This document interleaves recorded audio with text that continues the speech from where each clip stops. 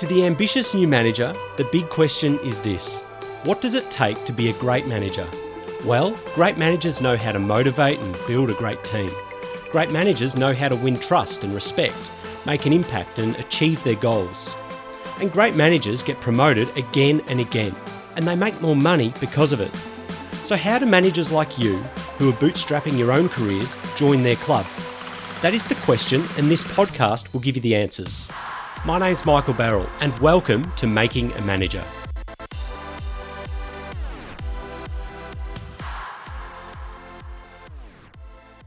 This is the most important management lesson that I was ever taught, and it wasn't even taught to me during business school. Once I'd had enough of nursing and healthcare for a few years, I became a lawyer. And during my Juris Doctor, whilst I was training, I was working at a mid-tier commercial law firm. And all I wanted to do was to impress my seniors by getting every aspect of every task assigned to me done right. And so on a freezing cold Melbourne winter's day, well over a decade ago now, I found myself stuck in the back corner of the firm's printer room doing the painstaking, soul-crushingly boring chore of document review for some obscure property law matter, whilst the rest of the team I was working under were busy discussing the ins and outs of a new police brutality matter, with the firm I was with acting for the police. The police brutality matter was controversial, it had a lot of media coverage, and a multitude of statements had already been given by folks from the higher echelons of government. Now, I was just a lowly paralegal at the time, hence my being sent off to do the boring discovery work for an even more boring property law matter.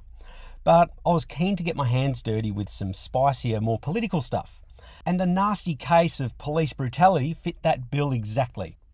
So after I'd finished my document discovery work and barely managing to stay awake throughout, I convinced a partner at the firm, we'll call him Jack, to let me tag along for the first round of interviews with some of the senior police. So Jack tasked me with the job of recording the interviews and taking notes, and then taking those recordings and notes back to the office for a quick edit before handing them over to him. Yep, a pretty easy job, but I was ecstatic. Here I was getting the chance to see how a seasoned lawyer interviews some of the big wigs, and all I had to do in return was to record the thing. We interviewed one superintendent, 2 inspectors and a sergeant, enough to keep me plenty busy with recordings back at the office that afternoon. Once we were done, Jack asked if I could send over the superintendent's recording straight away. I played all the recordings, start to finish, again and again and again. And to my dismay, promptly followed by sheer terror, 3 of the 4 recordings weren't there. Either I'd taped over them or I didn't press record properly, I'm still not sure. And then all the thoughts that you can imagine came flooding in. I'm an imposter and they've finally found me out. Was I going to get yelled at in front of the entire office? Was this going to cost me my paralegal job, which was hard enough to get in the first place, and which at the time I was pretty certain would be critical in landing my first lawyer job out of law school? I went pale, my collar went tight, and my palms went soggy. How on earth was I going to face Jack, who started the day putting his trust in me and going out of his way to give me a chance to develop my own skills? So there I was, sitting at my tiny desk, wishing to be anywhere but there, when Jack walked over to follow up on his request for the first recording. I broke down, embarrassed, sorry, telling him that I'd royally fucked up. "The recordings aren't there," I said. "I think I taped over it." And Jack, still standing over me, with 3 decades of experience in the law, took what seemed to be the longest breath I've ever witnessed, and then calmly asked me to follow him to his office. I felt like I was back at school, being led past the rest of the class to the principal's office after getting caught throwing sand in another kid's eye. So once we got there, one of the biggest offices I've ever seen, mind you, Jack got me a glass of water and sat down and looked at me dead in the eye. Waving his arms around like he was explaining an exhibit at some museum, he asked me if I liked working there. I said yes. He asked me if I wanted to keep working there. I said yes. He asked me if I, one day, wanted to make my way into the firm's partnership. I said yes. And he said, "Good." "Good," I said back. "My mistake has completely wasted your morning of interviews." He nodded in agreement whilst letting out the tiniest hint of a smile. "We all make mistakes," he said, "but the clever ones among us learn from them, right?" I looked back at Jack shocked. I'd ruined his day, and in return, he'd given me a lesson so important that I still carry it to this day.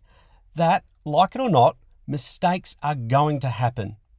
What ultimately determines our success or failure is what we can learn from those mistakes. It was through this experience and over the time that Jack was generous enough to mentor me that years later, despite me ultimately deciding that I didn't want a career in the law, skills were taught that guided me as I began managing my own people. Anyway, that was a slightly long-winded way of me saying to you the following.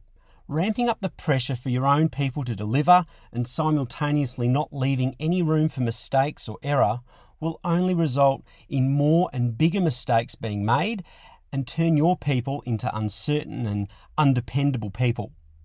So, if Jack had not forgiven me and instead decided to make me even more sorry for the misstep that I had taken, I would have found myself in a disastrous pickle. Not only would I have probably lost all the confidence, I would have thrown away my ambitions for my job at the firm. Your own people have likely made plenty of mistakes too. They're probably making mistakes right now, and I guarantee that they'll continue to make mistakes into the future, just like you.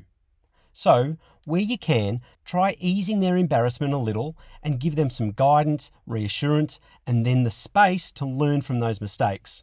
Allow your people to grow and develop themselves instead of living in a toxic environment driven by the fear of mistakes that ultimately crushes any will to make a blunder, learn from it, and to do better next time. Right now, while it's fresh in your mind, go to makingamanager.com. That's makingamanager.com. On that webpage, you'll see that I'm giving away my complete employee feedback swipe file. No, this isn't some kind of clearance of old stuff that's no good.